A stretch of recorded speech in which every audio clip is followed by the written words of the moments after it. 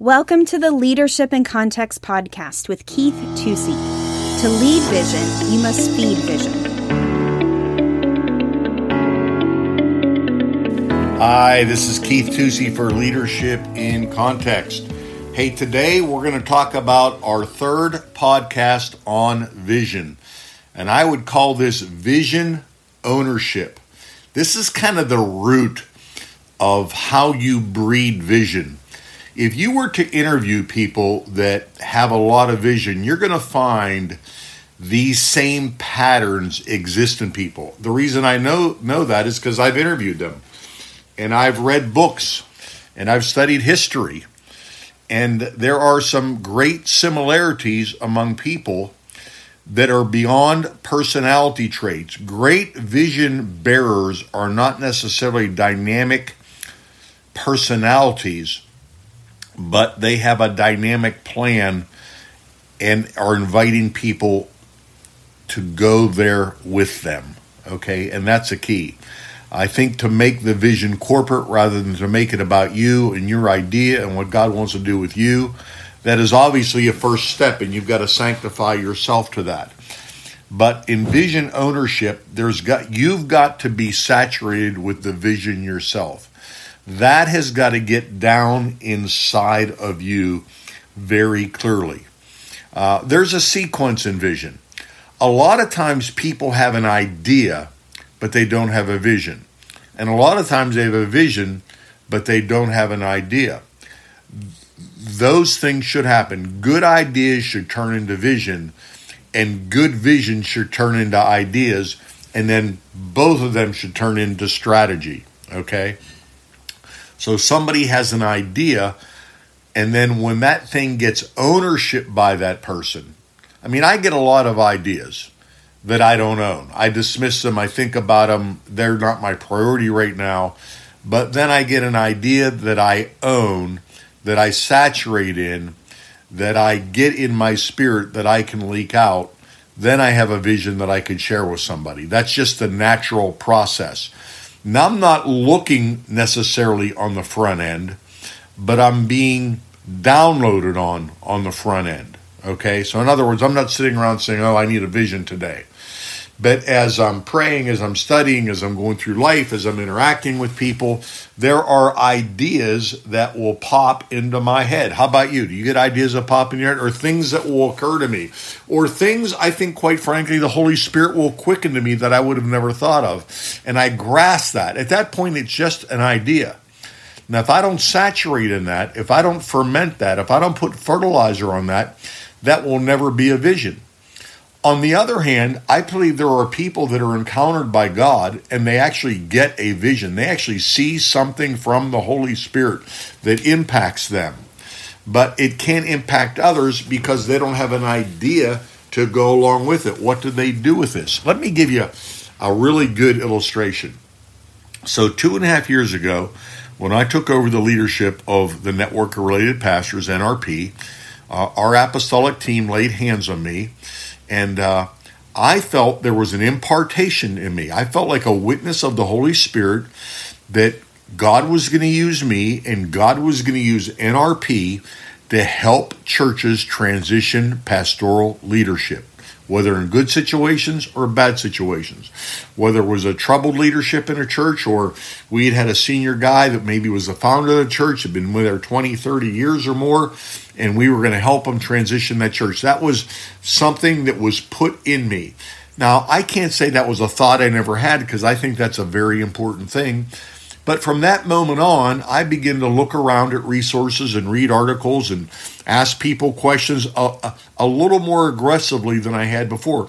That idea or that prompting of the Holy Spirit opened some capacity in my heart. If you're going to have vision, you have to allow for capacity. And that usually means, for most of us, laying something down or not getting involved in too many things at one time. So I couldn't have capacity for that and have capacity for other things that I thought were good ideas too. I had to kind of like choose. You know, ultimately, the back end of a vision is people choosing something.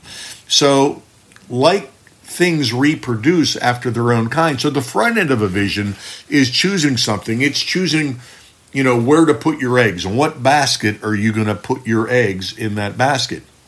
So about a year later, a little over a year after that, after meditating, thinking, praying, I had a dream one night. And this doesn't happen to me a lot. I mean, it's happened to me a few times in my whole life.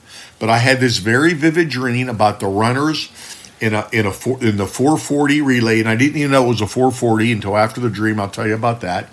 And they were passing the baton off, and when I was a kid, I did a little bit of that, and I've watched it on TV. But when I got up that morning, that vision was so real to me that I got online and I started just Googling about passing the baton.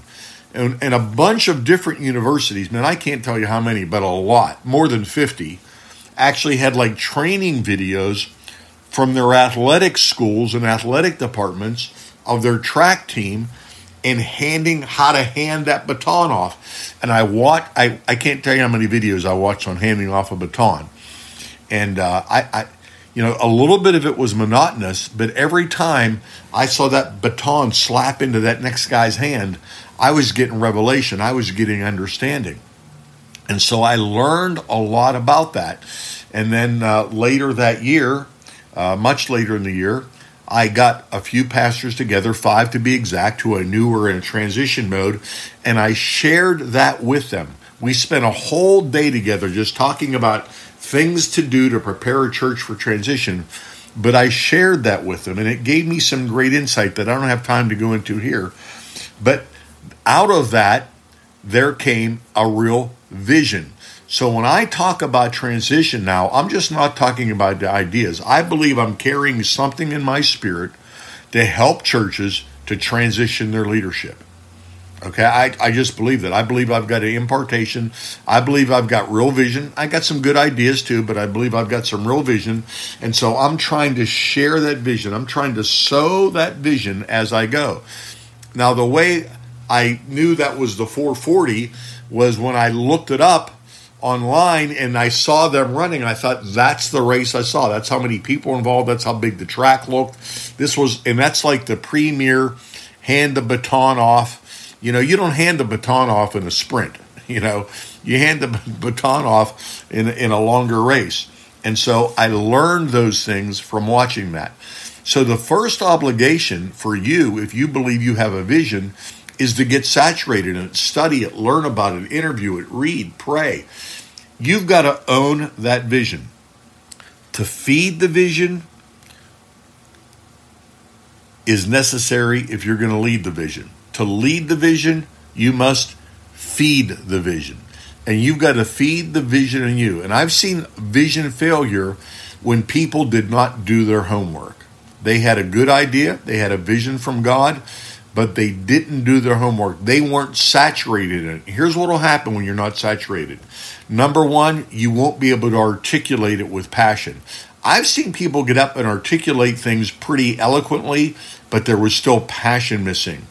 And passion is what will move people eventually, okay? So they weren't able to really leak. They weren't able to fire plug. They weren't able to give that vision a gust, okay, to get people to buy into it. So you've got to own that vision so there's a gust, there's some velocity that comes out of you. There's some Holy Spirit pressure that flows out of you because you've done your due diligence. So if you don't do that, what will happen is that vision will not penetrate people's hearts and they won't want to follow. Number two is when you hit resistance, you'll falter because you don't own that vision. You'll say, that was a good idea, we'll set that aside. And, as a pastor and leader, I've had good ideas I've set aside because their timing just wasn't right, or I didn't have the right people, or I didn't have the right skills in myself, or whatever it was. But vision issues were different. That's where you press through. That's where you burn through. That's where you break through on that vision, because that you've fed that vision, and now you can lead that vision. And then the third thing that will happen is, if you haven't fed that vision, is you'll just get distracted. The life will happen around you, right? You're like saying, oh my, I know this is me. Listen, this is me too. I've got so many flying things going around me all the time. I've got to lock into that vision. If I'm not feeding that vision, I'll just get distracted, usually not by bad things, certainly, by other good things or just life itself.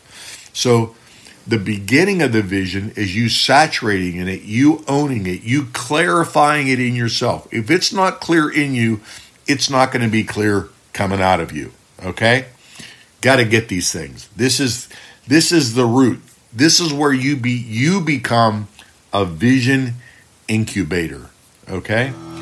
Hey, this is Keith Tusey for Leadership in Context. I hope this ministered to your heart. Maybe there's somebody you can share it with that you think would be a big encouragement to them. Why don't you just do that, okay? Just go ahead and do it. And I'll look forward to talking with you next week on Leadership in Context. When you feed vision, you are able to communicate it with passion. You won't falter when you hit resistance, and you won't get distracted when life happens around you. Thanks for listening this week to another episode of Leadership in Context with Keith Tusey. Join us next week as Keith continues to put leadership truths in the context of the local church. As always, subscribe, like, rate, and share our podcast. For show notes or to ask Keith a question, email podcast@nrpastors.com. If you would like more information, you can check out our website, find us on Facebook, or follow us on Instagram @nrpastors. See you next week.